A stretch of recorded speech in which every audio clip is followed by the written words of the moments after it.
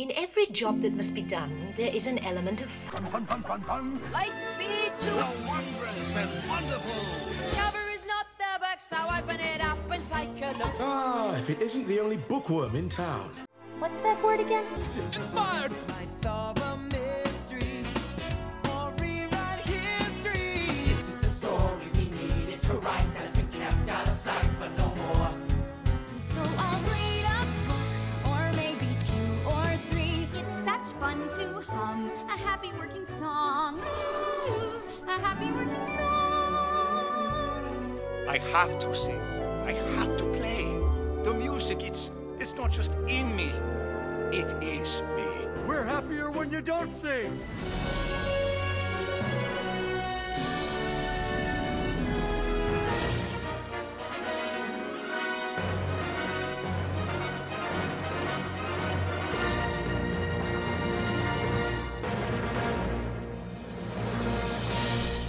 Welcome to Notably Disney, your ultimate podcast covering Disney music and books. I'm Brett Nachman, your host. Here we dig a little deeper and explore the great wide somewhere about everything under the Walt Disney Company umbrella as it pertains to tunes and writing, from the theme parks and television screens to the Broadway stage and the silver screen, if it relates to anything Disney songs, soundtracks, books, articles, or other things that you can listen to or read about involving Disney, we'll examine it here. 8 years ago marked the launch of a new era for Disney's most enduring character with the release of the ever-popular Mickey Mouse series of shorts. With the many, many dozens of shorts that have debuted since, we're all even more acquainted with the unforgettable mouse and his friends on irreverent and heartwarming adventures, and I'm thrilled to bring on composer Christopher Willis, the person behind the Mickey Mouse cartoon shorts in terms of the music, and Mickey and Minnie's Runaway Railway attraction at Disney's Hollywood Studios, as well as Elise Willis, a prolific vocalist for TV and film, including co-writing the Nothing Can Stop Us Now song from the attraction with Chris. So, without any further ado, I am so thrilled to bring both Chris and Elise on Notably Disney. Let's get to that interview. Adding the tunes, pun intended, to the zany world of Mickey Mouse are today's guests on Notably Disney, Christopher Willis and Elise Willis. Chris is the Annie Award-winning and Emmy-nominated composer of the Disney Mickey Mouse series of shorts, also known for his work on the hit series Veep and The Lion Guard on Disney Junior. Elise is a vocalist on tons of TV shows, including Mickey Mouse and The Lion Guard, as well as for films like La La Land, Big Hero 6, and Star Wars The Last Jedi, just to name several. Quite a prolific set of experiences for sure for each of you, and both of you collaboratively. They're an accomplished couple in the music world, and they also run Arbory Ward Studios. Without any further ado, I'd like to welcome on to Notably Disney, Elise and Chris. Thanks for being here today. Hi, Brett. Thanks for having us. Thank you. Nice to be here. It's a pleasure. Oh, it's quite a pleasure for me too. I know we have a lot to cover because of so many just fascinating experiences that you've each had, and then through the Mickey Mouse world, many collaborative ones as well. And I'd like to begin with each of you just to kind of learn more about your musical roots. I've certainly done some reading on each of you, but I want to make sure that our listeners are acquainted with your backgrounds. So I imagine some of the questions we'll do kind of back and forth. Others may be specifically targeted to you, Chris, or to you, Elise. But I'm wondering if, Chris, maybe we can get started with you. Your musical styles, your range of musical styles, your versatility, it's on full display in Mickey Mouse, which we'll talk about later. That really stems from your rich roots in classical music and musicology. So for folks who may not be as familiar with you, could you share a little bit about how and when your musical background commenced? Oh, sure. I grew up in England, as you can tell from my accent, and I learned the piano as a kid, sort of very much a rite of passage in Middle England to have piano lessons. But unlike a lot of my friends, got completely obsessed with it and was sort of besotted with the piano all the way through my childhood, and particularly making things up and trying to tinker and understand how music worked. And I ended up going to Cambridge for the Cambridge undergrad in music. This is not sort of a course that trains you to become a pianist or trains you in one particular thing, but as a slightly old-fashioned music course. And certainly then, this was in the 90s, there were a lot of people around who were similar to me in being really interested in pastiche and in copying things. And it's sort of the way various compulsory bits of the course were. You had to write a fugue in your final exams that was pretty much a sort of J.S. Bach pastiche, and you had to write Haydn string quartet pastiches and Schubert song pastiches. There are a lot of organists, because Cambridge has a lot of chapels that need organists. I wasn't one of them, but a lot of them, and they all love to improvise and make up things in the style of different composers. So I feel like I spent a lot of years as a young person making things up, but listening to styles and trying to copy them. It was just sort of the way that we talked about things, my friends and I, when I was a student. And after that, I sort of wasn't quite sure what I wanted to do. I sort of bounced around the classical world because I became a pianist for a few years, and then I wasn't sure about that, and I went back to university and got into musicology, and teaching those same courses in pastiche composition that I'd liked so much when I'd done them. And so, yeah, if you fast forward to my starting to work on things like Mickey Mouse, it just felt very, very familiar to really kind of dive into lots of different styles. A very, very familiar kind of challenge. Although the styles that I was being asked to do on Mickey Mouse and on the ride were not the same as the ones that I'd been doing as an undergrad. But that kind of world of studying stuff and trying to mimic it musically is sort of something that goes way back with me. That's right. Well, and it seems like those same qualities that enabled you to be a scholar of music, a practitioner of music, have really translated well to, as you mentioned, certainly, which we'll talk about shortly with Mickey Mouse, where you are exhibiting your just this legacy of musical styles that have encompassed our world over the centuries. So it feels like that, based on your background, you are perfectly positioned to be able to translate that knowledge and experimentation into this type of setting. Well, it was very weird, actually. I never, once I decided sometime in my 20s that I really wanted to be a film composer, and I came over to LA kind of when I was 28, 29-ish, I really felt like everything I'd done in musicology in particular had been, a waste of time. I wasn't quite sure what I'd been doing, researching obscure French Baroque composers and learning how to do footnotes and music analysis diagrams and stuff.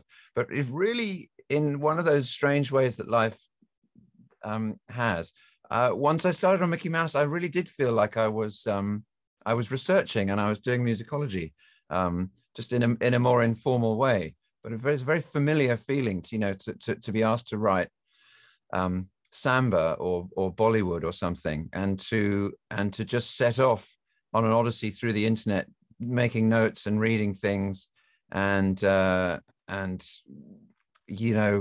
studying instruments and scales, and just listening to things and trying to understand, trying to hear patterns and trying to understand what I was listening to. So I was very fortunate that there's two things that outwardly seem so different, doing cartoons and being a musicologist, actually turned out to be really quite similar.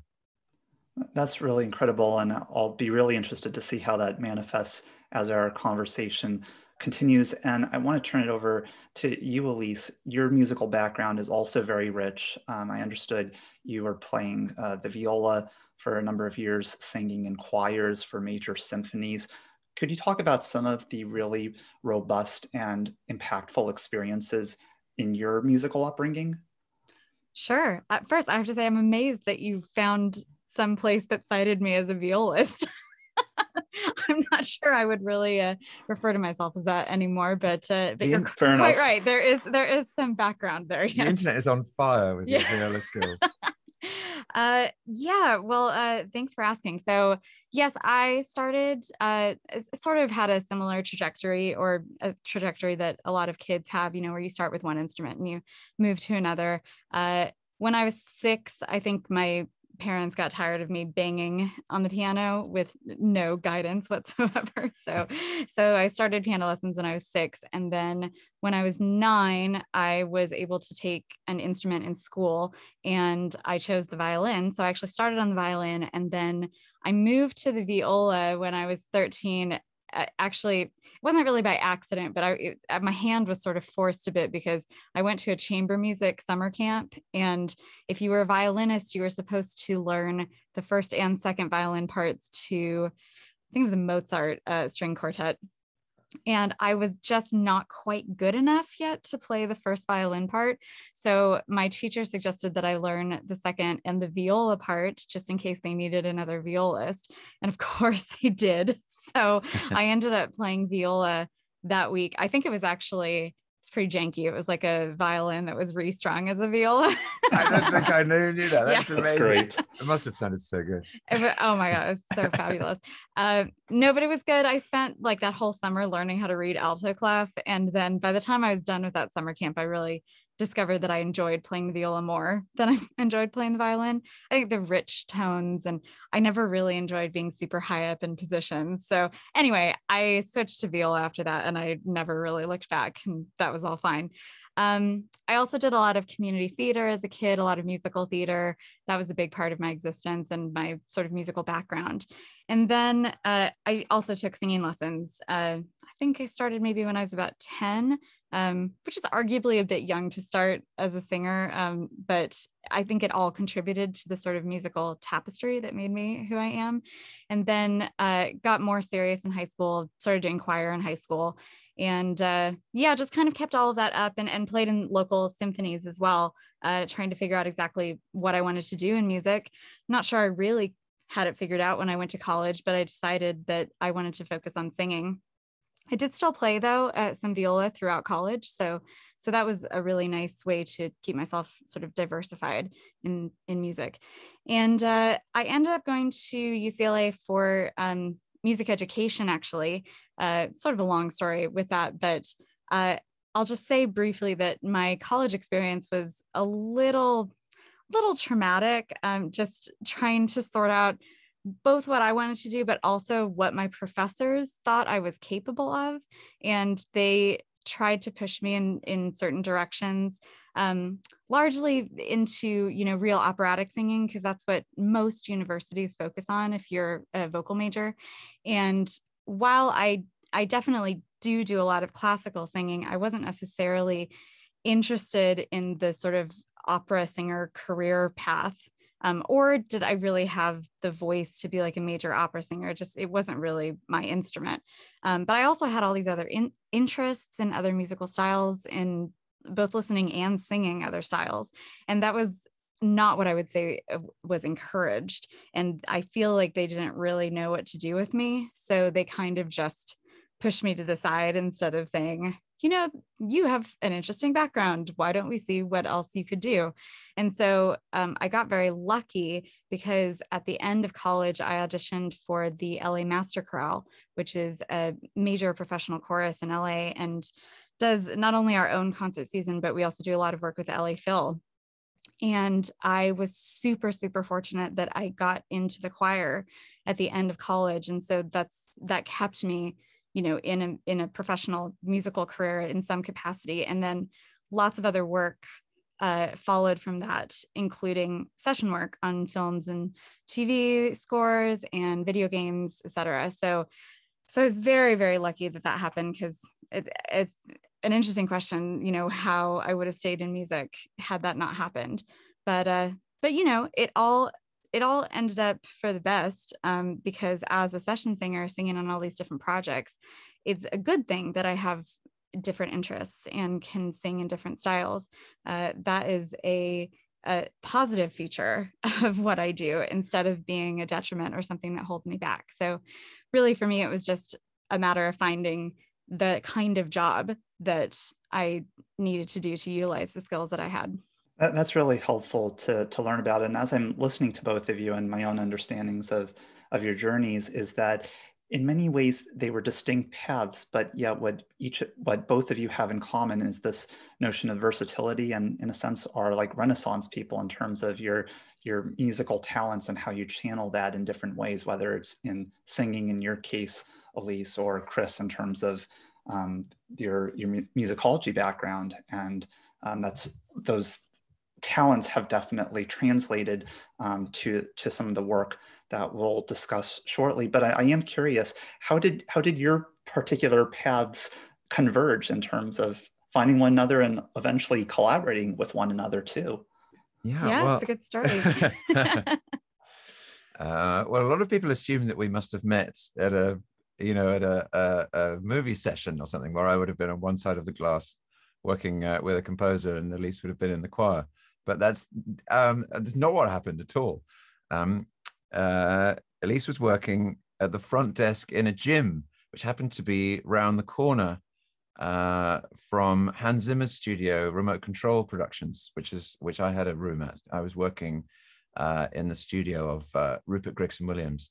Actually, possibly by then I was bouncing around. I was working intermittently for Rupert and for his brother Harry Gregson-Williams, and for Henry Jackman, and I was spending almost all my time at the studio and in desperate need of getting some exercise.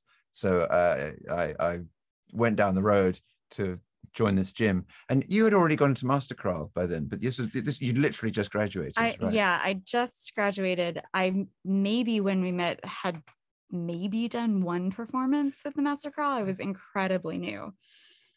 Yeah, right. But yeah, so he came in. There was a big glass entrance at the front door, so I could see people like walking in, and he definitely caught my eye. So I kind of sat up straighter, and then he turned the corner and we saw each other. And I think it would be fair to say that there was a definite spark for both of us.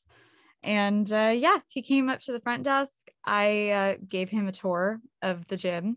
And while we were on the tour, he asked me what else I did. And I said I was a musician.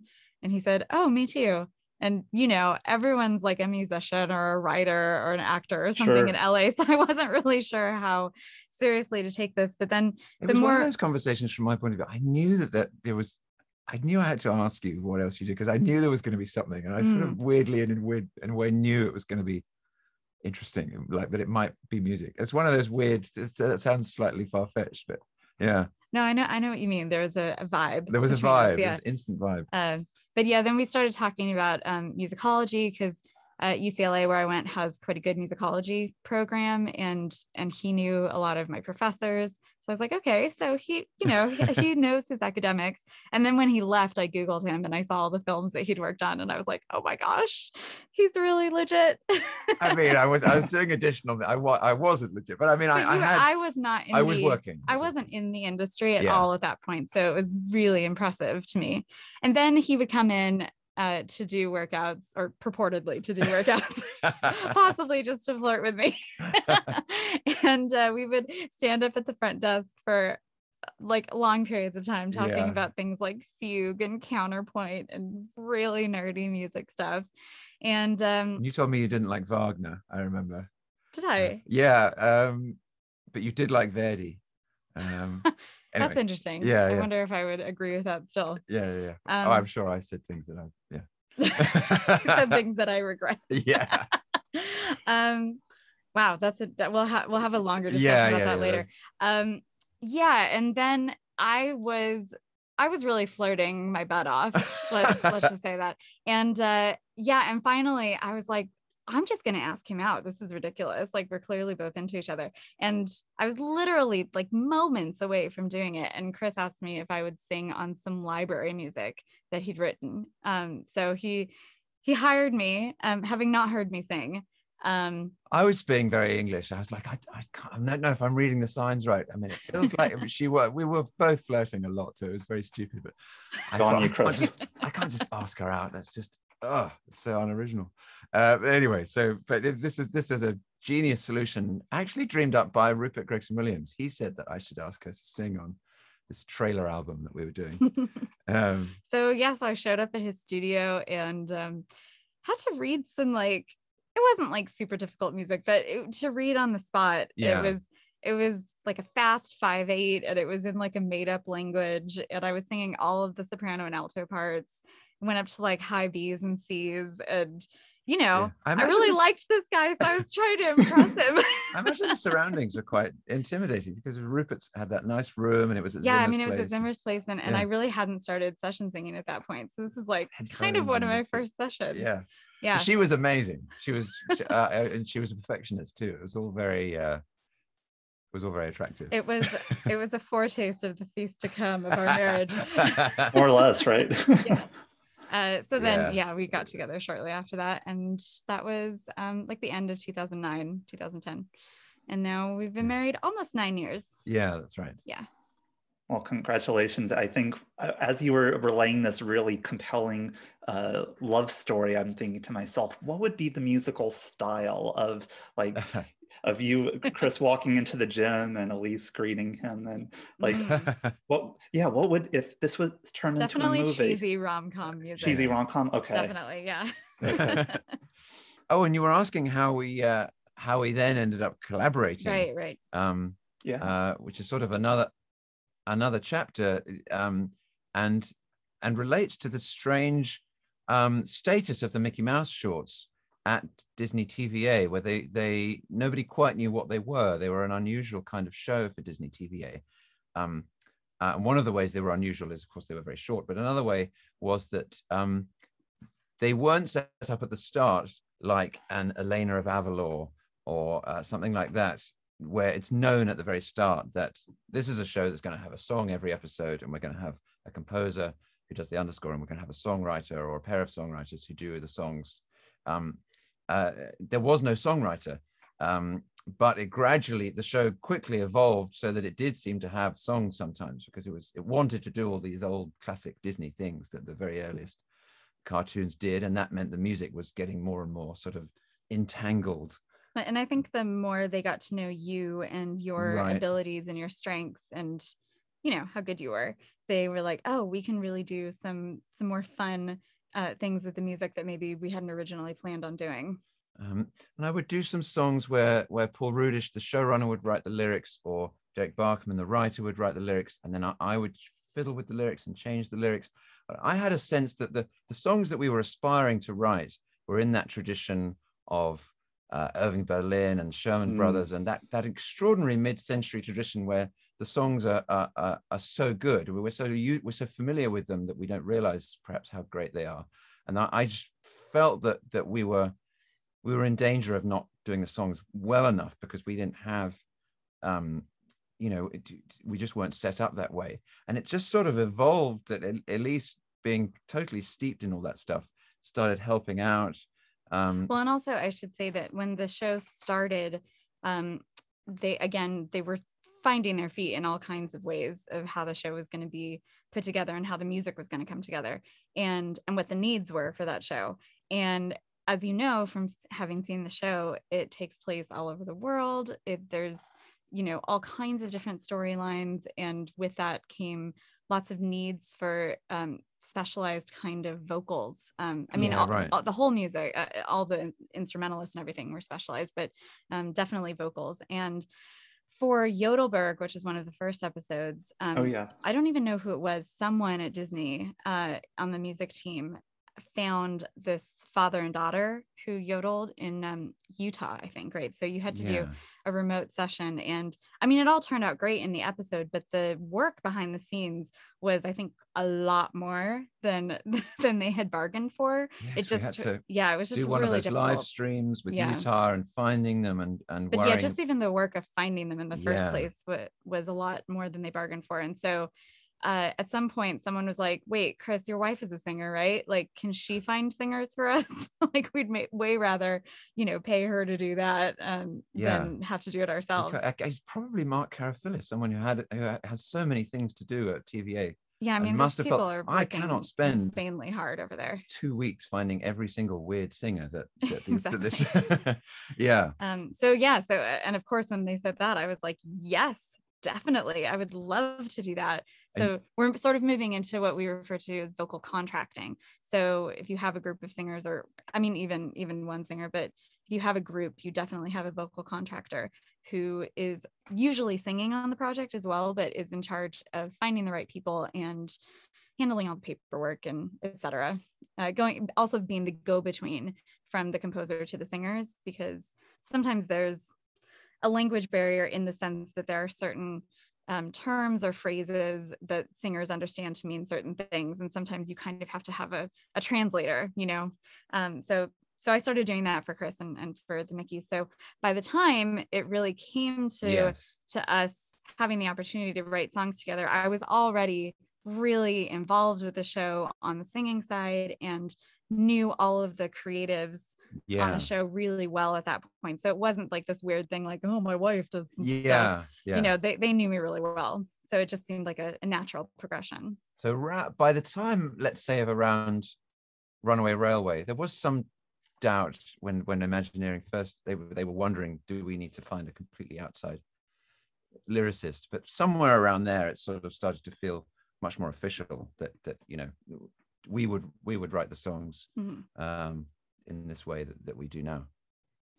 Well, and there's so much that I'd like to dive into, and what I really appreciate about what you shared is just the intricacies involved in each of these episodes. In the case of, as you mentioned, the Yodelberg short, where again we're talking about, for many of the shorts, at least initially, 3.5 minutes, and your role as a composer, Chris, and certainly your involvement too, Elise, is to be able to capture so many different styles according to what the cartoon is asking for in terms of setting, in terms of tone, in terms of which of the characters are on screen. Perhaps there's introductions of unfamiliar characters. So I guess what I'm wondering is, in terms of translating that musical versatility into something that's very short form and where you're having to produce so many of these, what inspirations come into the factory, come to surface here when there is such a vast number of quantity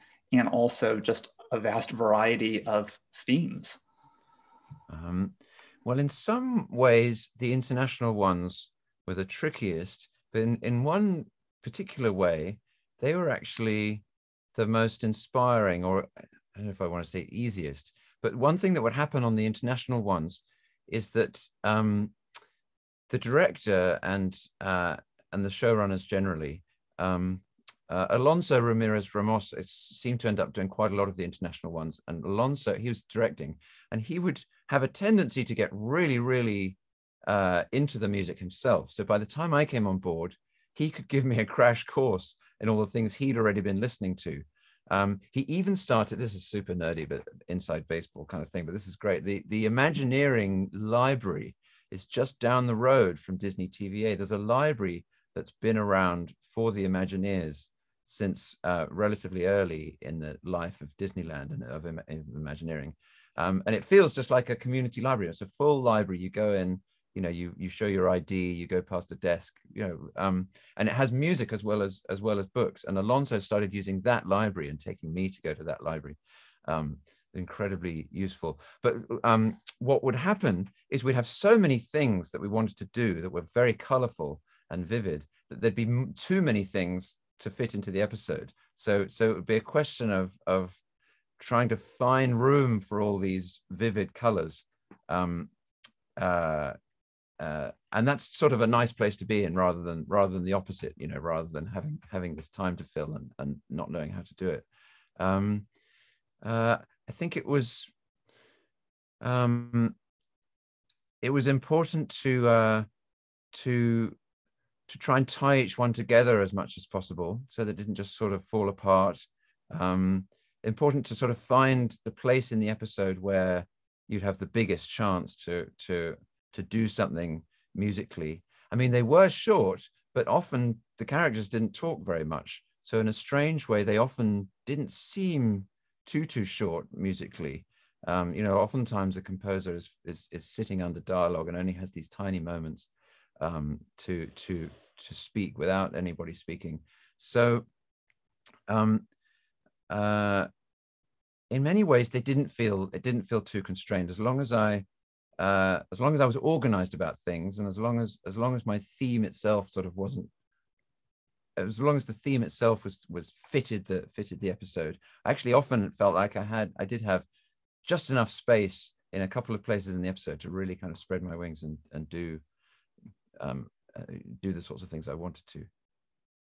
Well, let's kind of explore that a little bit further, because I appreciate you mentioned visiting the Imagineering library, and certainly both of you, through these experiences and through your own experiences as consumers of music, have been very well acquainted with Disney's history of music. And one example that I could think of is one of my favorite shorts from Mickey Mouse, which is Down the Hatch, which involves Mickey and right. So Mickey and Goofy going inside Donald. So Chris, there are musical nods to Adventures Through Inner Space, the extinct attraction from Disneyland's Tomorrowland. Yes, very good.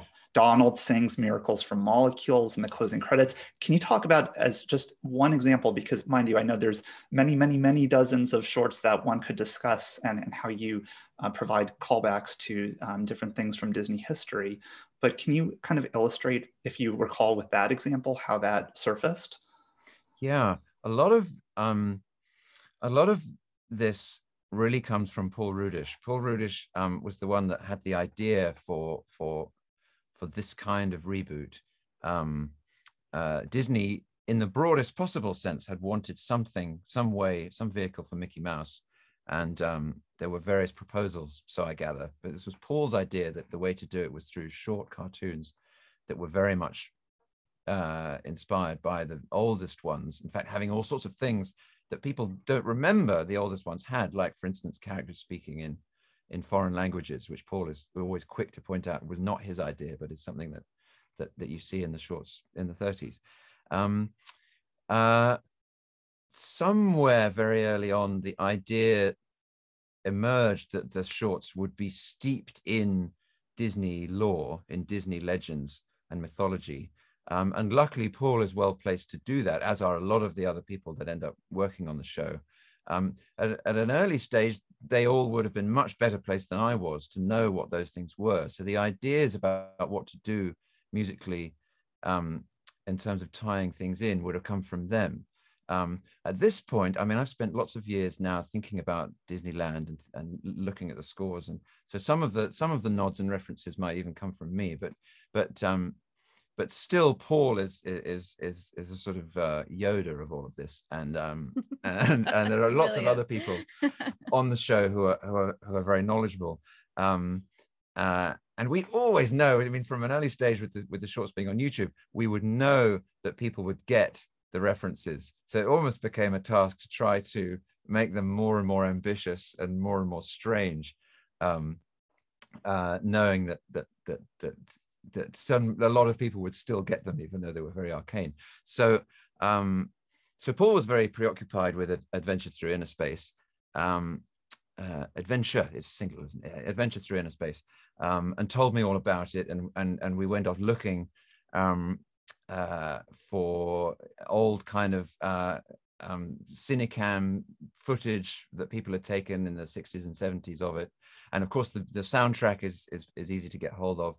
And this was part of a learning curve for me in starting to understand how ambitious the soundtracks for those rides had really been, which I hadn't realized at first. You know, the model of having an original song and building the ride around the song. So I was learning all of that about Miracles from Molecules and Adventure Through Inner Space. I can actually get in touch with Booker White, who, as well as being one of the main copyists in town, also, I'm not quite sure how this works, but he certainly has access to the library, the archives of Disney scores. He's also a bit like Yoda. He is I rather. think they both embody Yoda qualities. Very wise. And in fact, yes, if I'm, you know, a lot of these Disney people are following a vocation as much as doing a job. So Booker will help me, or will point something out if I don't know it. So I certainly know that I saw a lead sheet for Miracles from Molecules. I might have seen a vocal chart from the old vocal arrangement. A lot of the scores do disappear, but it is possible, if I really want to go off digging and to do a lot of homework. Yeah, there was this is not down the hatch, but so a lot of it ends up being just audio. So for instance, there's that sort of experimental sound in Adventure Through Inner Space that has all those guitars with tremolo on them and crazy reverbs and things. I mean, I never found any scores for any of that. I did lots of nodding and winking towards that in my soundtrack, but I have to do that kind of thing just by ear. There was a big one that I had to do by ear later on Nature's Wonderland, where when we get to the end, we used a piece of music that I think if you're over a certain age is quite famous, or if you're within a certain Disney universe is familiar, but nobody else knows anything about it. And that's the Rainbow Caverns music that was at the end of the Mine Train Through Nature's Wonderland ride, all of which is gone now and is all replaced by the what's it actually called? I'm forgetting. It's the Big Thunder Mountain Railroad. Big Thunder Mountain Railroad, which has lots of very, very nerdy references on that ride to the old ride that doesn't exist anymore. But that was a piece that I really, really wanted to get the score to, and Booker worked incredibly hard, literally going around the library and opening up boxes and going into basements and stuff trying to find, and he never could find it. It just seems to have disappeared. So I had to reconstruct the Rainbow Caverns by ear. Well, and they wanted it to be an exact quote. I mean, so Chris worked really hard gosh, he spent ages listening to that and trying to like dig out all the layers and get everything right. And then you really did all tough. I did the vocals on that. And you worked really, really hard, kind of listening. Because I was trying to match the original singer as much as I could. I'm still not 100% happy with how I did on that, but that's really tough when you're trying to actually be someone else. I mean, we've run into that a couple of times too, because there's been a couple of Snow White references, and let me tell you, she is insane. That voice. I mean, I'm like, obviously she is, but like when you're actually trying to sound like her, like as much as possible, you really realize how insane her voice is. So we sort of have a little bit of digital trickery that we worked out to get me to be close to Snow White, but blimey, I don't know how anyone could ever really sound like her again. That was a voice. You spend so much time on these things and looking at photos, you have an eerie relationship to it all. And if you ever come across a new piece of information about one of these composers or one of these things, it starts being a bit eerie because you've spent so much time kind of virtually in their company. You meet someone who says, "Oh, I knew Buddy Baker," blah, blah, blah, blah. Suddenly this sort of extra splurge of information that you get about this person whose manuscripts you've been looking at for all these years. Well, at the risk of sounding like a fanboy, what I really admire about both of you and in collaboration with the Mickey Mouse shorts is that notion of balancing honoring Disney's heritage, but also making it contemporary and exciting for a new generation of kids and families and people of all ages. And there's that balance, and I think it really comes through when you see an episode, a short like Down the Hatch or others, where there are those cues, but it also feels very, very much at a good pace and something that people can follow and want to rewatch again and again. They're very rewatchable, aren't they? They're so much fun. I was just gonna say I'm going to take this opportunity to pat myself on the back for just a moment. Go for it. In that, when Chris and I were dating, I forced him to go to Disneyland with me. Right. Very much, I would say, against his will. I mean, he was happy to do it to make me happy, I think, but I'm not sure he really had much interest himself because he didn't, I'm from California and not Southern California, but not too far away. So it was easy to come down to Disneyland, I mean, at least once a year, probably since I was, I don't know, like a year and a half, but often many times. And then when I came to college down here, I had an annual pass and a bunch of my friends work at the park. And so, I really feel connected to the park and, this era of Disney in a way that Chris just, being in England and being a little older than I was too, because I was like really young and impressionable when Little Mermaid and Beauty and the Beast came out, and he was a little bit older. And so I've spent some time like trying to bring him into my world, to be a part of my world. I was just going to say, yeah. So I was nice right addition there. Yep. Yeah. You were low hanging fruit. Yeah, exactly. But totally. But yeah, I think the first time we went to Disneyland, you were a bit baffled by the whole thing. I was very resistant, actually. Yeah. I remember saying something like, why would you want to just surround yourself with copies of things rather than just going and seeing the actual things in the world, going to the real Paris or the real jungle or whatever.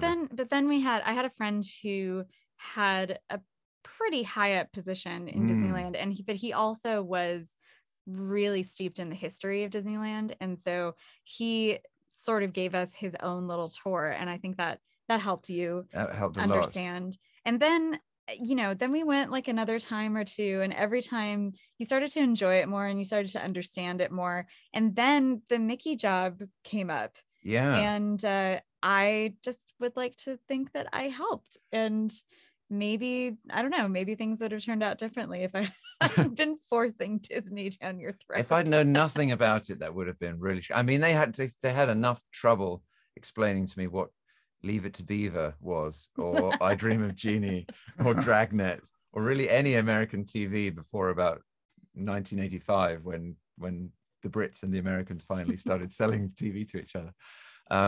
Yeah, absolutely. And I just didn't know what to make of it at first. And it gradually dawned on me that this is, this place, Disneyland, is it's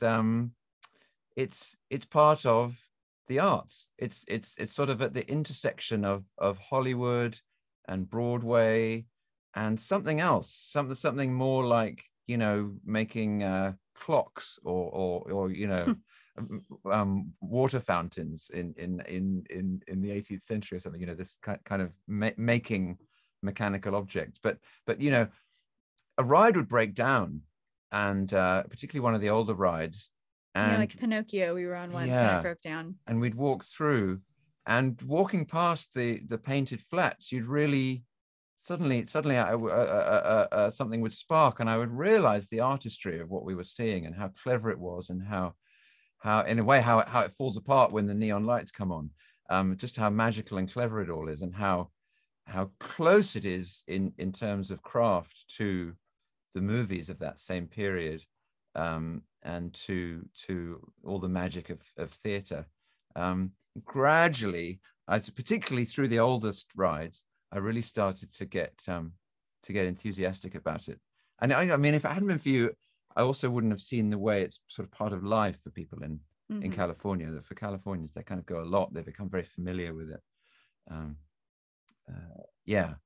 that really dovetailed with then talking to the Mickey crew over the years.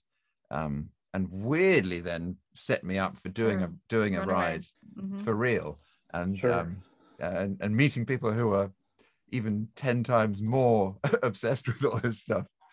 Well, let's maybe segue over to that then, because I think this is a really natural transition. So you had been working on the Mickey Mouse shorts for a few years already, and again presented the opportunity to compose the score for the very first Mickey Mouse ride or attraction in a Disney theme park. Certainly there had been experiences like visiting Mickey's house, but not necessarily going on an adventure with those characters. Chris, what were some of the unique challenges that emerged in thinking about how how this world that you had helped create via these shorts would come to life really via this physical attraction. And then similarly, Elise, and I'm interested in learning about your collaboration in co-writing the Nothing Can Stop Us Now song. Well, it certainly is very, very different. I'd done the music to some plays when I was much younger that had involved some strange ad hoc problems. You know, can we have these two pieces playing at the same time over each other? Some video games that involved looping pieces round. I enjoyed these ad hoc problems. So there were a lot more, and it was much higher stakes. But in a way, it was a continuation of some of those things. The Imagineers did a great job of, as much as possible, making it feel like a cartoon that runs from beginning to end. And Kevin Rafferty, who was in charge of the whole thing, was adamant at any stage that it should, if there was any question or doubt or something or problem to solve one way or another, the solution was always to try and make it as much like the unfolding of a cartoon as possible.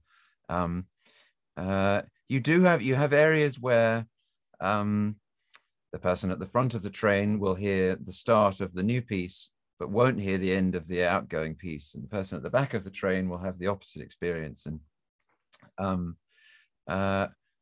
one great thing about the new technology, the newer rides, which is a little different from a lot of the older ones, is that the music is not all looping round and round.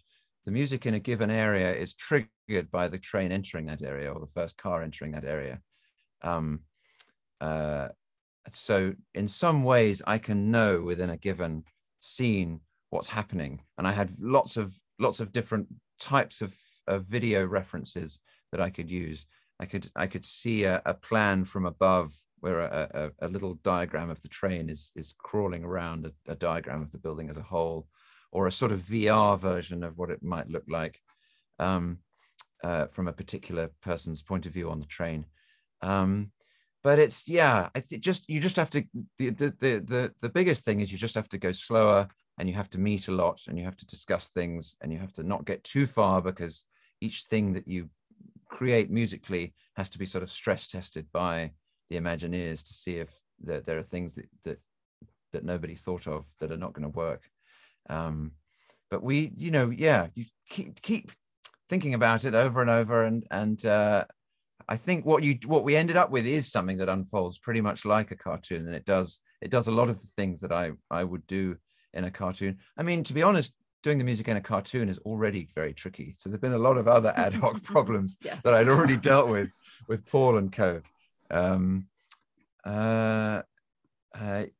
Yeah, one of the strangest things is about recording it all is that there's lots of music that plays only when things are delayed. So there's quite a lot of music that hardly anybody ever hears, these sort of Easter egg things, which I think we threw just as much effort into recording as everything else. There's no differentiating.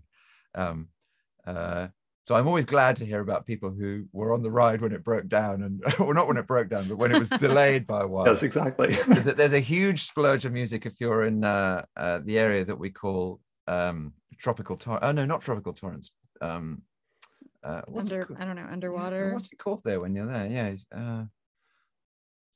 Oh, that's funny. Yeah, the last bit of tropical torrents when you're underwater. Yeah. Well, I was going to say, as far as the song goes, I think there's a couple things to say about it. One is that my involvement, I think, it became a thing for a couple of different reasons.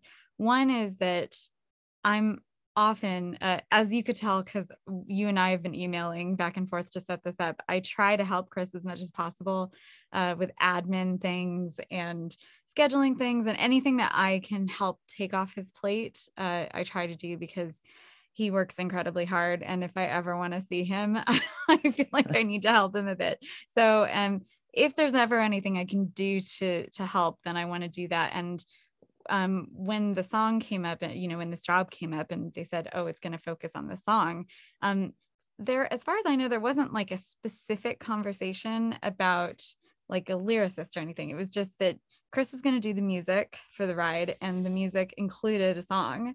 And so whether they thought that meant that you were going to do all the lyrics or that someone else on the team was going to contribute lyrics, which has definitely happened on other attractions, I'm not exactly sure, but there was definitely a point where Chris needed some help. And also one of the reasons he needed a little bit of help is because as we have already established, he's very English. And some of the lyrics that he writes for things sometimes tend to be a little too English. That's right. Charmingly English, but if they're supposed to sort of have an American flavor, occasionally I step in and be like, I don't think that this is really going to work. Yeah, my sort of natural habitat is kind of Python-esque, Gilbert and Sullivan sort of sounding language. So I think for a couple of different reasons like that, I ended up coming in to try to help him kind of finish the song. He sort of started, had like a complete idea for the opening of the song, and then we sort of finished it together. But yeah, also something that I think not a lot of people know is that there was another song that Chris had written that was going to be the song. It was a fine song. I want to say less interesting. It was less complex than the song than Nothing Can Stop Us Now that we ended up with. Well, that was one of the worries, that it might not lend itself as much to this sort of classic treatment, well, because I think originally you had been thinking of it more as maybe a Small World kind of song, where it just needed to be fun and catchy and actually not that difficult. That it would be a easily virtue digestible. Very, very simple. Exactly. But then maybe it was also because it was starting to annoy you, I'm not sure. But the idea of having something a little bit more complex that would then lend itself better to all these other styles of music, because as you go through the ride, you go into all these different scenes, and each scene is based musically on the song, but has lots of different genres that it has to embody. And so that other song, I think you started to worry that it was too simplistic and that it couldn't lend itself to all these other styles of music. And so I mean, Imagineering, as far as they were concerned, was like on board with this other song. And then that was a good pun there, Elise, by the way. Oh, thank you. I didn't even try for that. Love when that happens. And one day, basically Chris was in the shower and he just sort of had this idea for another song, and that was that. So the first song went away, and then we went with Nothing Can Stop Us Now. And also I was going to add, when we went out to the opening of the ride, which of course was just over a year ago, and it was only like a week and a half before everything shut down, which was very bizarre. But we go on the ride, and not only is this song that we wrote everywhere on the ride, but my voice is everywhere. That's awesome. Such a cool but very bizarre experience. Each room, it's like I'm a bird, I'm a mermaid, and then I'm in the choir that has like this big choral ending, and it's you're like, there I am. It was, and then the music as you exit, there's more of me and my friends, and all the line music, the cue music, that's like 50 minutes of music that's based on themes from the Mickey shorts, has a bunch of singing. A lot of singing. There we are again. So it was kind of a surreal experience. Yeah, I feel like the cue line music it's not quite as familiar, I feel, out there to the fandom about the existence of this. But yeah, there's this big loop of completely new arrangements of stuff from the shorts, which actually we recorded a whole year later than the stuff for the ride, didn't we? It was much closer to the opening of the ride. Well, you had to actually write it. Yeah. and yeah, there's lots of Elise there too. It was nice though, because the shorts are so short that a lot of the melodies that Chris would come up with would be just fragments of melodies, because there was never time or a need for the melodies to be finished. And so it was a really nice project for him, because it gave him the opportunity to go back and revisit this material and actually sort of complete it. Yeah, in many cases, it was really quite obvious how the thing could be expanded, because when I'd originally written the tune, I'd written more of it. In other cases, it wasn't something that was already written, but I just always felt like if you just went back to this and spent a day on it, you could explode it into something twice as long. So it was really joyous. It sort of happened over a summer, didn't it? It was a really joyous period, going back to all the shorts, or not even all of them, not that many of them. We're 20 or so of them. Sort of secretly hoping maybe someone will hear this and answer our wish that when the ride opens at Disneyland, they'll give him the opportunity to write a new set of key line pieces, because especially now with the Wonderful World of Mickey Mouse on Disney Plus, there's 10 episodes that have already aired and 10 more that are ready to air that have more melodies, even more music. It's a lot of material there. Yeah, it's certainly a process that I could do again and still not exhaust all the music that the shorts needed. Oh my gosh. Well, I love the lyrics from the song. It's very catchy and bouncy. I remember when Rafferty first announced the project at I think it was D23 Expo in maybe 2015 or 2017, and was saying, people are going to fall in love with this song. It's very catchy, it's bouncy, it has that fun flair, and it has a very familiar feel to it in terms of its arrangement. And so I definitely think it belongs very nicely within the Disney theme park library of songs. Oh, thank you. Thank you. And, we like it. Yeah, just a little biased, right? Yeah. And I was actually going to ask you, in terms of with the Disneyland version of the attraction, hopefully debuting in, I think, 2023, if there would be some distinctions, but it might be too early to tell in terms of from the musical score standpoint for the queue. Something that I honestly don't know very much, so I'm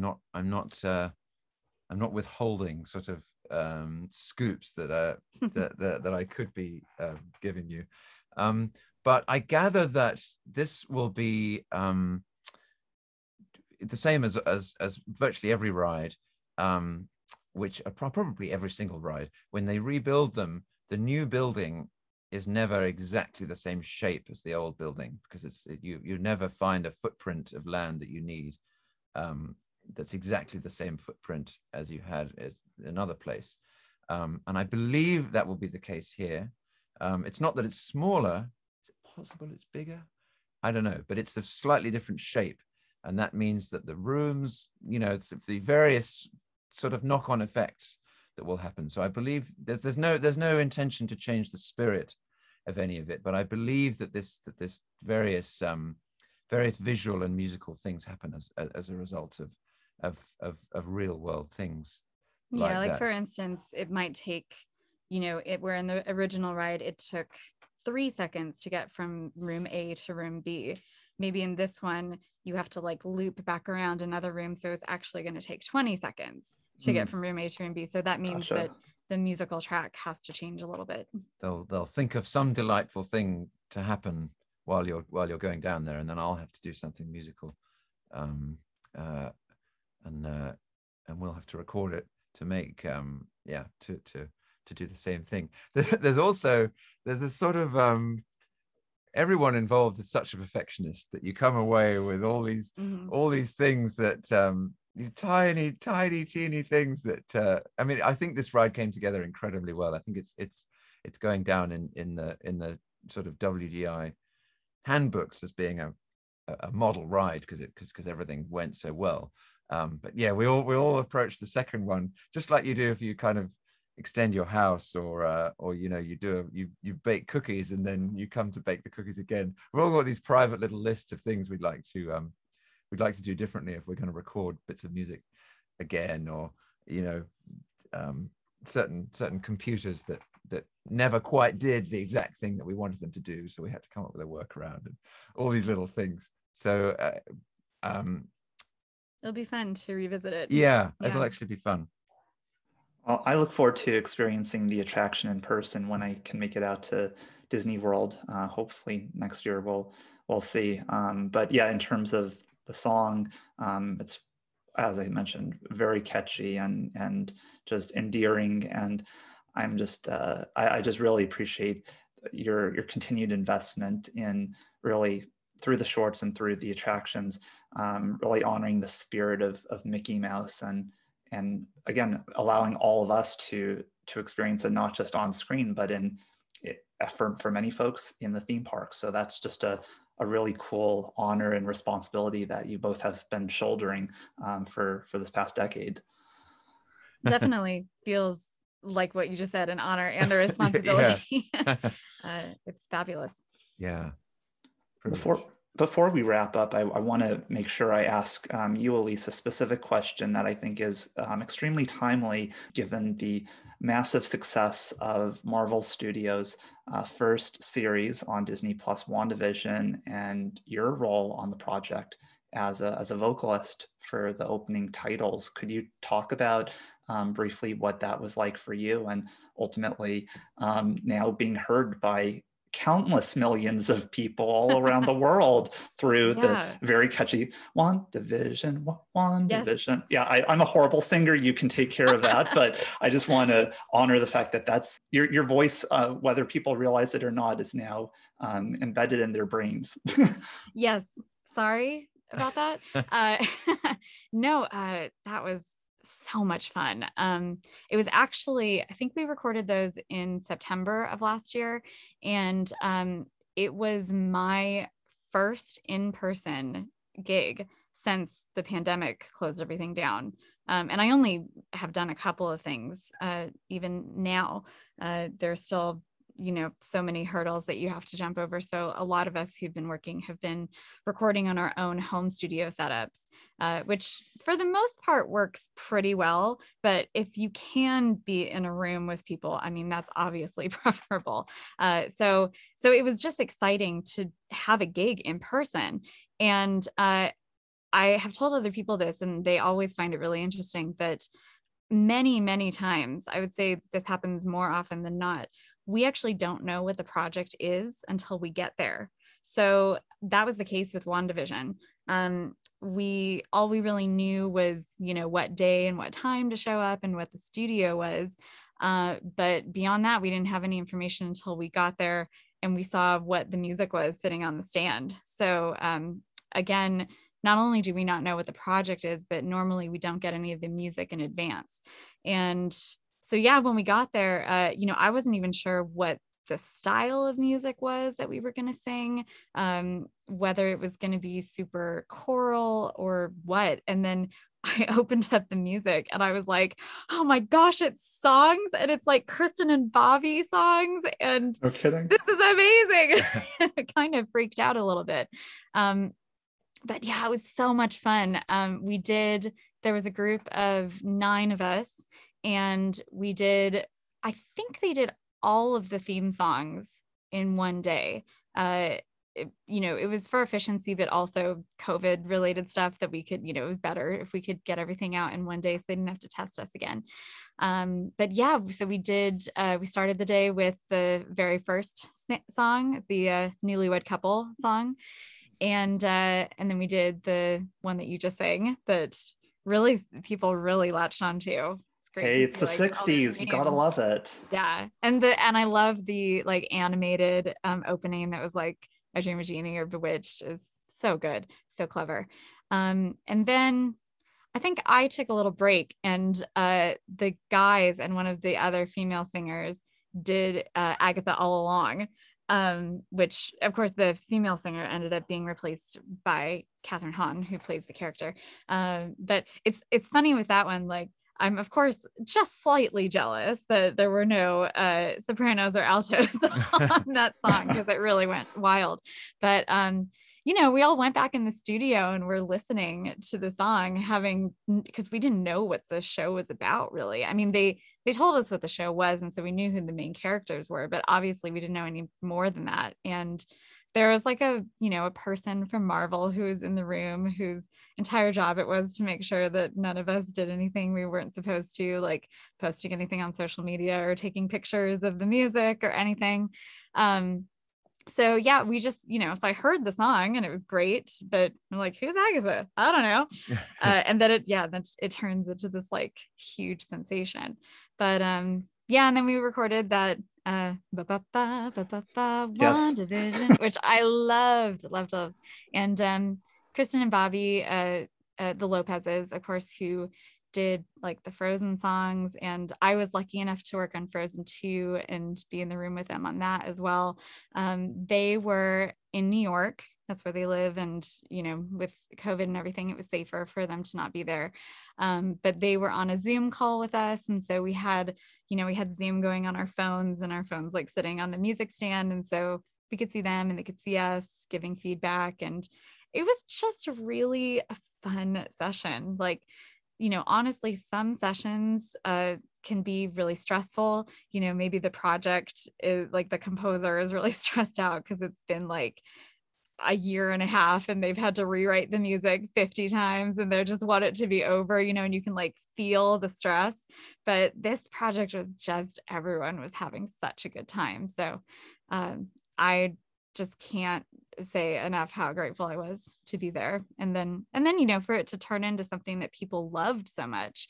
I mean, you always hope that that's going to be the case, but you never really know until something comes out how it's going to resonate with people. So it's really been an honor. And I have to say, just, publicly, to thank them, they credited all of us as artists on these tracks, which never happens. I mean, really never happens. Like, we often have to fight to get credited at all in the end credits of projects.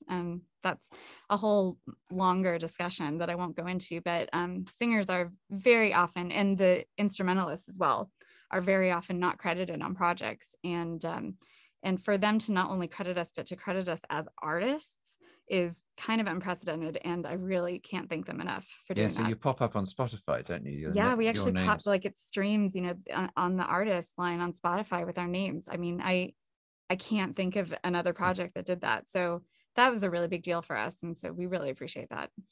I'm glad you shared that component, because I think that was, even, mind you, not being embedded in the industry, but as a viewer and consumer, I noticed it quite explicitly. The all of you as artists, the vocalist names, like that is distinct. So I appreciate you recognizing that. And that's great. Right. So that's awesome. And a parallel, I think, between WandaVision and Mickey Mouse, even though they seem like polar opposites, is just the notion of each of you in your distinct ways finding ways of really translating the spirit of different musical elements of the past into something current. So whether it be the theme songs for WandaVision, or even with the Mickey Mouse shorts, you, Chris, with being able to harken back to whether it be kind of a 1920s ragtime or whatever the case may be, that very much feels present in the end product, but not necessarily a spoof, but rather an extension of the character, of the spirit of whatever the style of music is that you're working on. Right. I always feel like these are all great styles that at some point people loved and were very popular, and there might be a lot of people, especially younger people, that don't know anything about them.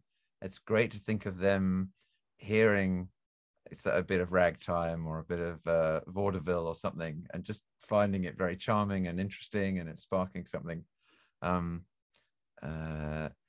think if you do it with a sense of fun and a sense of sort of zest, it doesn't sound dusty, and it doesn't even sound like you're just copying something. It just sounds like you're having fun. And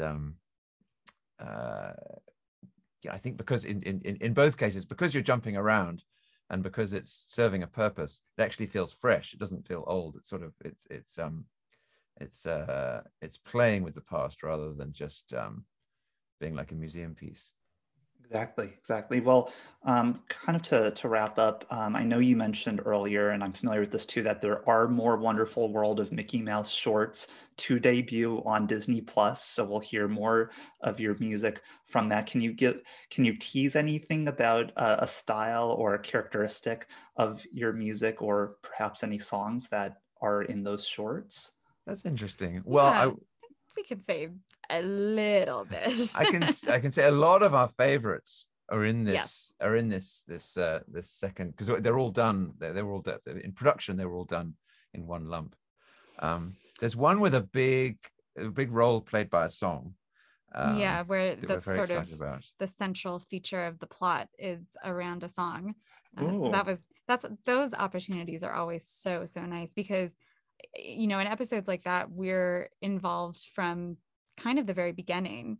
Like we got involved in that one before we even saw any sketches or animatics. Yeah, didn't that's we? right. They just sent us the script. So it's always really fun to be involved from the beginning on that, when music is usually one of the last things that comes on. Actually, the flip side of that is that one of our other favorite songs that we did for this upcoming episode was completely after everything had been animated. Like all the final animation was done, and there was sort of a montage that needed a song in the background. And so, bless you.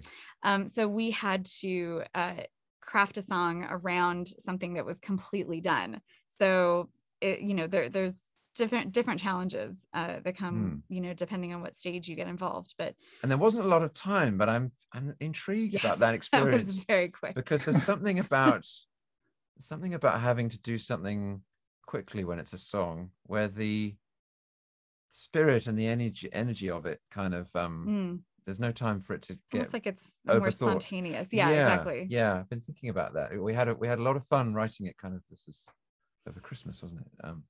And yeah, had to get it together quickly. Sort of had to trust our first instincts in a way. That was the one thing. Like, not futz with it endlessly. It is, as I have said to other people, it's a bit like Mickey Mouse meets Tina Turner. Wow. That song. So, which is also fun, because the other song that we were talking about that is sort of the focus of that episode is in a more traditional for us style, like kind of like Nothing Can Stop Us Now, where it sort of feels like an older song. And so when we get the opportunity to write things in different styles, that's always a fun challenge. So yeah, I think the episodes that are coming out, I think people are really gonna like. Most of our favorite episodes are in that bunch, so definitely check them out. There are some more nods, aren't there, to Disney things? There's some really funny inside jokes and things. It's very clever sort of Disney heritage jokes. We're still laughing about. There's one episode, obviously I can't say anything about it, but I mean, every time we get to the climax, I just lose it. It's so funny. Yeah. It plays on a relationship between two famous Disney characters. That's this thing about the two of them has never been. I love how like you knew exactly what episode I was talking about. It's never been exploited, but it's so funny. It's really, people are gonna love that episode. Yeah, man, it's really hard to not tell you more about them. I know. I'm sorry. Funny. No, I don't want to open up a can of worms, right? No, we're sorry. Radio, yeah. There's this thing that we can't talk about, but it's really great. It's Wish so you funny. knew what it was. Let's just laugh about it. Yeah. But no, I think people are gonna really love these new ones when they come out, and we think they're coming out sometime in summer, although we don't have exact release dates yet. So that's right. We shall all keep our eyes peeled to Disney Plus to see when they come out. Sounds good. Yeah, those Wonderful World ones. What I love too is because they are a bit longer than the traditional Mickey Mouse series shorts, is that it gives us more time to really explore really captivating storylines. I love the one on the House of Tomorrow. That one is so funny. Which just had so many nods, but it was just so, again, playful, I think is a very key word. So, oh my gosh, I'm really intrigued by what's in store. Are there any other projects that either of you or both of you would like to promote that you're currently working on? There's one thing that we both worked on, But It's not Disney, though. Are we allowed to talk about something? Oh, of that's not course, Disney? absolutely. Go for it. It feels weird though, because almost all of our work recently has been Disney. So Yeah. to do something that wasn't Disney it feels a little bit like we're cheating on Disney. frisson of naughtiness. Yeah. It's a show for Apple TV Plus, and it's called Schmigadoon. So if you're a musical theater fan, I think it's pretty obvious that you're gonna like it. You're gonna love it, actually. Yeah. If you're a musical theater If you're fan. a musical theater fan, you're going to lose it. Yeah, and if you're not, it's still really, really funny. You don't have to be That's right. steeped in musical theater history to like it. But yeah, the funny thing with this project was I got hired to do demos on the show. So there were like 4 of us that got hired to sing all the demos, most of which were replaced either by the singers, like the ensemble that they hired to do the singing on all of the pieces, or by the actors, of course, who were all real like musical theater who's who, super talented. There was one thing that I recorded that is a solo that actually is staying in the final, which is very exciting for me.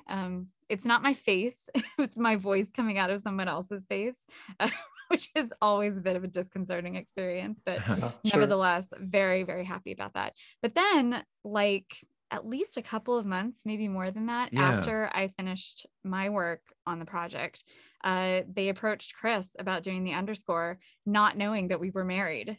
Yeah, no connection at all. Just really funny that happened. Just seemed to underscore the fact that our aesthetics are really similar, that different people would think of us for the same kind of project. So when I first spoke to Cinco Paul, who is the showrunner, I had to confess I've already heard all of these songs because my wife's shown them to me because she's working on it.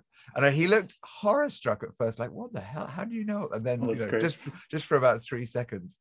And then he was delighted because he knew all about her and knew her voice, and they'd worked together on that song. And he was saying how great her voice was, and it was all fine. He's very nice. He's fantastic. The show is going to be really, really great.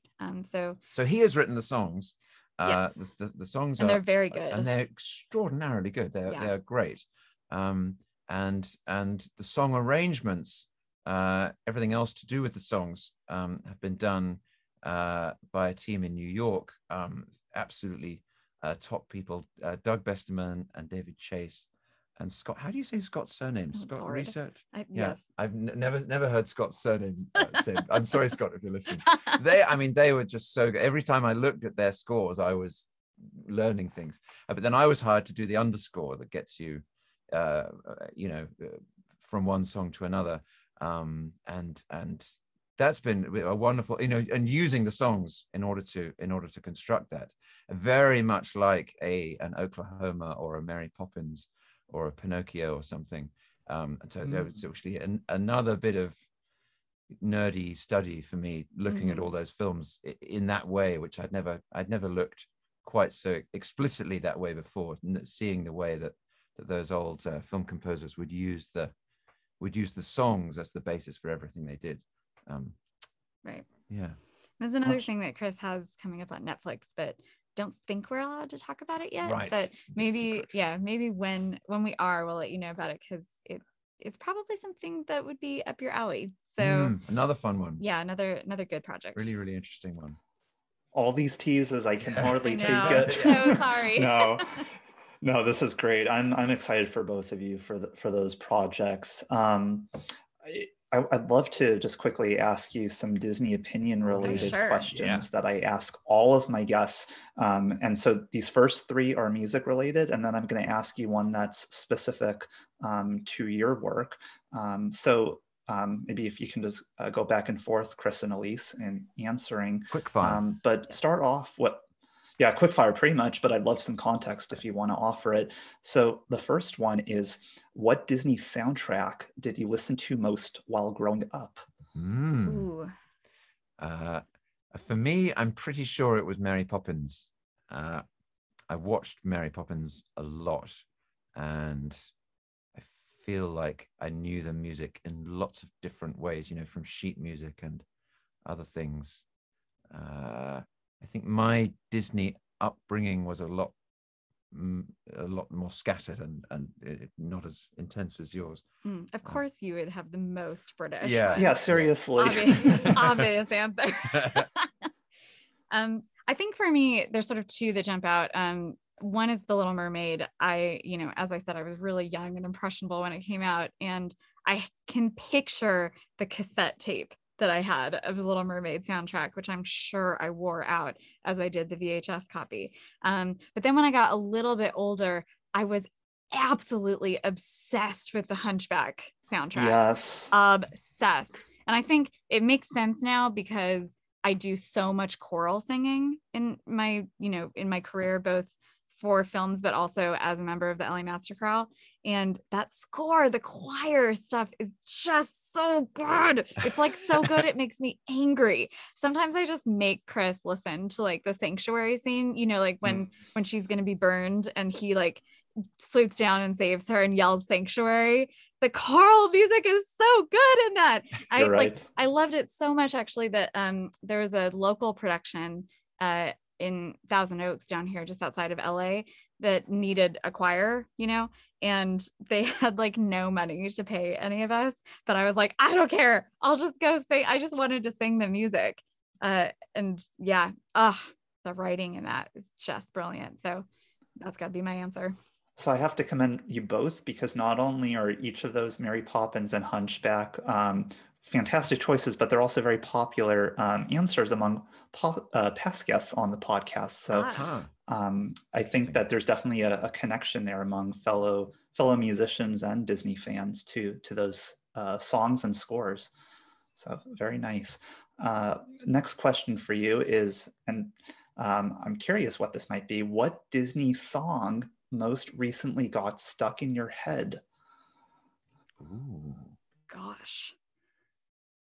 Well, all day today, I've had Nothing Can Stop Us Now stuck in my head. I'm not going to say that. We can't there. Those are some catchy lyrics, right? Oh my God, it's so good. Do you have an answer? Go ahead. I'm still searching. Well, it was only 2 minutes ago. Oh, I have an answer from like 30 minutes ago in our conversation. Go ahead. I had Mr. Banks's song from Mary Poppins in my head because we were talking about it. Like literally 2 minutes ago. That doesn't really count. Okay, well, you go. Well, I was going to say when we were talking about Disneyland and the sort of function that it serves and you sort of understanding, I had Making Memories stuck in my head from the sing-along video. Oh my gosh, yes. That's what Disneyland does. Like, I feel like it's right. It's almost not even like the experience while you're there. It's like the experience that you remember and you take home with you. Yeah. Making memories. Memories. Distilled afterwards. Yeah. I spent a lot of time as a kid watching those sing-along tapes, and I'm so pleased that you can find some like bootleg copies on YouTube, because I've also forced Chris to watch those, and we definitely watched that one, didn't we? Correct. Yeah. Yes. I often have actually the song from the beginning of sing-along songs stuck in my head. That join right in, sing along with your favorite Disney song. That, and the guy's like, but I don't know all the songs. So you can't go wrong. Oh, and sorry, I'm giving you too many. Let's answers. go for it, Elise. Just embrace it. Every single time we're like sitting in bed and one of us says, I gotta get up. It's the Winnie the Pooh song. I gotta get up. I gotta get going. Gonna see a friend of mine. It's a little over me. He's he's fuzzy. I love him because he's just Pooh Bear, Winnie the Pooh Bear. That was a big part of my childhood too. So there you go. Yeah, I had a very similar childhood, I think, because that theme song is endlessly appealing and memorable. So I would recommend, if you want to do more of a revisit of sing-along songs, we actually did an episode of the podcast back in September on the sing-along songs and its history, and we did a lot of focus on Disneyland fun. Let me tell you, Elise, I'm going to check that out for sure. Yes. Wow. Some gold there. Yeah. I loved your rendition of the theme song, by the way. So I think if we need to do like a remix, you'd be the right person for that. Call me up. I'm on board. Sounds good. Third music question. What Disney film do you feel has the most underrated music? Ooh. Wow. Oh man. Very interesting. Well, while we are thinking, I could certainly say my current like hobby horse is that the underscore is very underrated in a lot of these things. It's just extraordinary artistry by these people that were also doing the underscore for Rodgers and Hammerstein movies and things like that, using the songs. Yeah, these areas of the movies that don't make it onto the soundtracks and, you know, don't have any lyrics.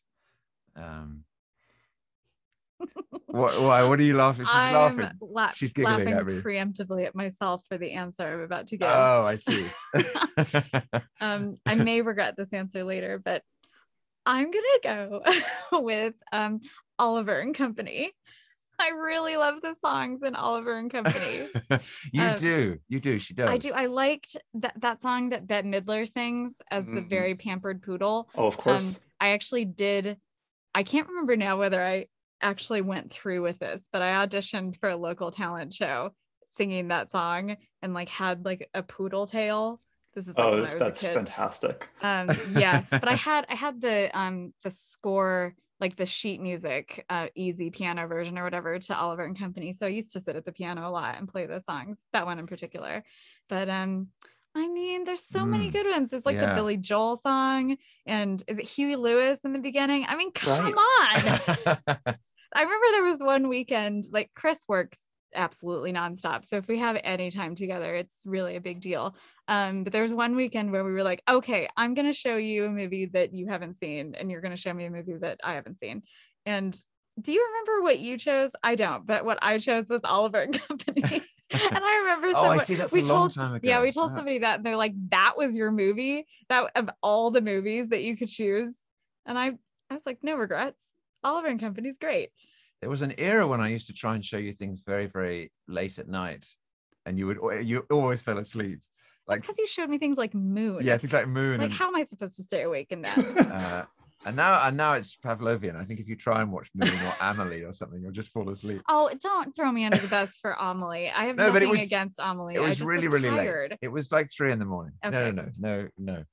No, but like good bits of underscore or just interstitial stuff that I think are just so amazing, and we don't give them enough credit, are like the middle of Bobbing Along from Bedknobs and Broomsticks.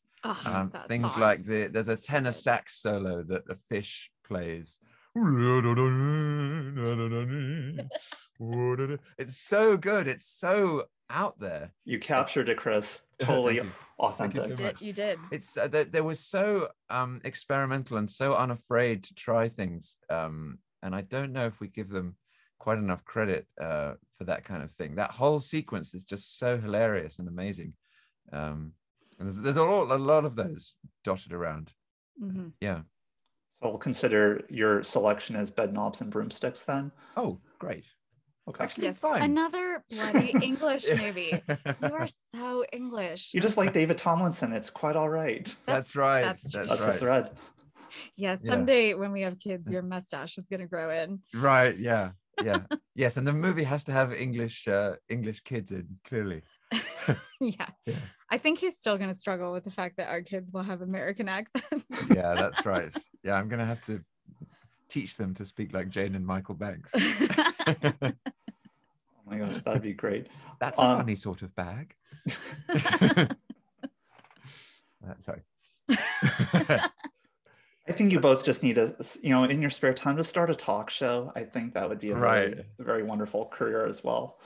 They're not very quick fire, these answers, are they? Yes, we're not very good at But these tangents are great, so I love following them. So. Okay, phew. Last question for you. So this is a distinct question that I have not asked any other guest, and I think it's appropriate for posing to both of you. Mm-hmm. Is there a unique or niche musical style that you have yet to tap or illustrate in any of the Mickey Mouse shorts that you would long to compose for, Chris, or sing within from a genre standpoint, Elise?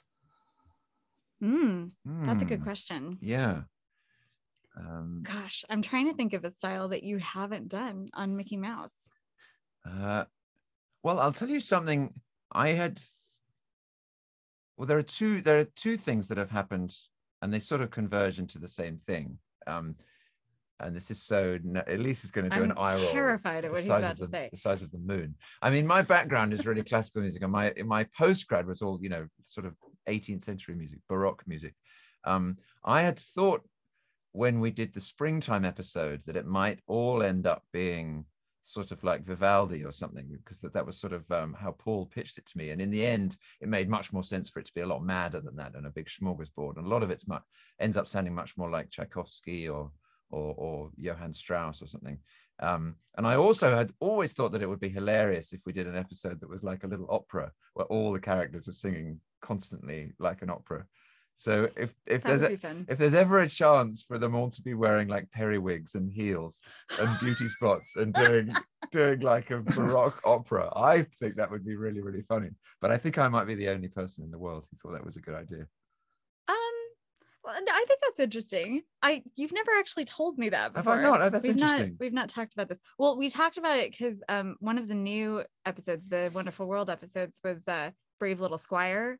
And that was, I think that was an idea that had existed, maybe not that exact storyline, but like them going back to like that era of time. And that was not something that Disney was interested in for the previous iteration of the shorts. That's right. But then they were able to do it in Wonderful World. So maybe. Yes, that's right. Because this would also be in the past. Yeah. I mean, they're all so open-minded. If we could think of a story, an actual something to pitch them, then there's no reason they'd why probably go for it. Yeah. Did you? It is already so varied, isn't it? Yeah. I Yeah. I was gonna say something like a more contemporary style of music, like a current style of music, but I don't know. I'm not sure we do a great job. There's a very brief moment in one of the upcoming episodes that like touches on some more current styles of music. That's right. I think maybe we just get away with it, but I'm not sure I'd want to do like a whole episode. Right, I could do it for 8 like seconds. That. Exactly. Yeah. Exactly. Just a snippet, right? Yeah. I think that opera idea is really interesting. I was going to say that for anyone who is a fan of the shorts, if you remember the episode Bad Ear Day, which funny enough, it was a little cousin of mine, like she was probably about 2 or 3 at the time. Yeah. She was obsessed with that episode, that one episode she wanted to watch over and over and over again. We always found that so funny. She would squeal with laughter. It's such a bizarre episode. His ears blow off and they become hockey pucks, and anthropomorphic ears. Yes. Yeah, that great moment where he can't hear Goofy and then he steals Goofy's ears, and Goofy that is brilliant. So good. But at the end, the whole point is that he's trying to get to Minnie, and he says, "Oh, so what are we seeing?" And she's like, "The opera." And there's a chicken who's going like bark, bark, bark, bark, bark, bark, bark, bark, bark. That chicken is Paul Rudish. I just want the world to know that, because he is so funny in that. He does such a good job there. Yeah. Yeah. He's also the scooter in Paris, the Croissant de Triomphe episode. That's right. He does a lot of those little voices. A lot of bit parts. But I really do think his starring turn was that chicken singing opera. So yeah, if we can have more of that, I definitely would down for that. Yeah, you would be here for that. Yes. Yeah. Let's just talk about Paul's IMDb profile and credit him as the chicken in the Bad Ear Day. Yeah, right. make sure that's there. His crowning achievement. Exactly. Yeah. Well, Dave Wasson as the walrus. In Dog Show and Three-Legged Race. Yes. Yeah. I'm sorry. Sorry, we obviously love the shorts, and we love the people who make the shorts, and we talk about this a lot and can talk about it for a very long time and not get bored. I think we both feel really, really lucky to be involved with this show. Yeah, that's right. Well, your pride and enthusiasm is palpable. I felt it. The shorts, there are a lot of things that make me smile when I watch something that I'm really enjoying, but very few things that really cause me to laugh aloud and find really uproarious. And I think the Mickey Mouse shorts really accomplish that very effectively. And certainly just the musical flavors, as I've described, are just so appealing as a listener. And so I want to express my appreciation. And before we go, I want to make sure that our listeners know how to follow you both in terms of your projects, if you're on social media, to relay that information as well. Yeah, Twitter's probably the best place to find us. Yeah, I'm at Mr. Chris Willis. And I am at Elise M. Willis. Yeah, we generally share things when we can. Mine's very nerdy, so if music theory makes you have allergic reactions, then I don't want to be responsible for anyone's death, so I feel I should give fair warning. Disclaimer. Like nuts or something. And then mine is often making fun of him being nerdy, so we kind of balance each other.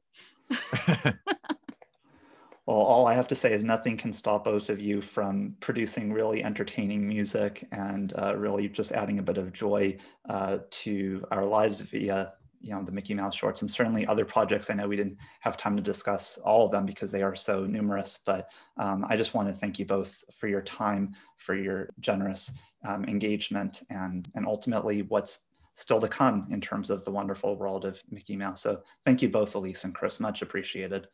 Oh, thanks for having us. Oh, thank you. This was really fun. Yeah.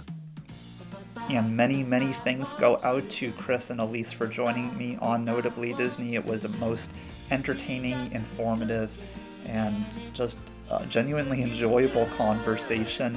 I am super thrilled to check out the wonderful world of Mickey Mouse cartoon shorts that will be debuting soon. As mentioned, there are 10 of them on Disney Plus at the moment, and more will hopefully debut this summer, and you can certainly check out their Nothing Can Stop Us Now song if you visit Disney's Hollywood Studios and hop aboard Mickey and Minnie's Runaway Railway. Thank you again, Chris and Elise. Thanks again for joining me on another episode of Notably Disney. I invite you to subscribe to the podcast and leave a review. Follow me on Twitter at bnachman_reports. That's BNACHMAN reports, and be among the first to find out about the release of new episodes. I also encourage you to send me an email to notablydisney@gmail.com regarding your thoughts of the show, as well as suggestions for content. So until we turn the page on another chapter, I'm Brett, and thanks for listening to Notably Disney. Notably Disney is not affiliated with the Walt Disney Company or any of its subsidiaries. Consequently, the perspectives and opinions expressed by the host and guests are strictly theirs and do not represent the views of the Walt Disney Company and its employees. The main purpose of the Notably Disney podcast is to offer information and critiques about the Walt Disney Company.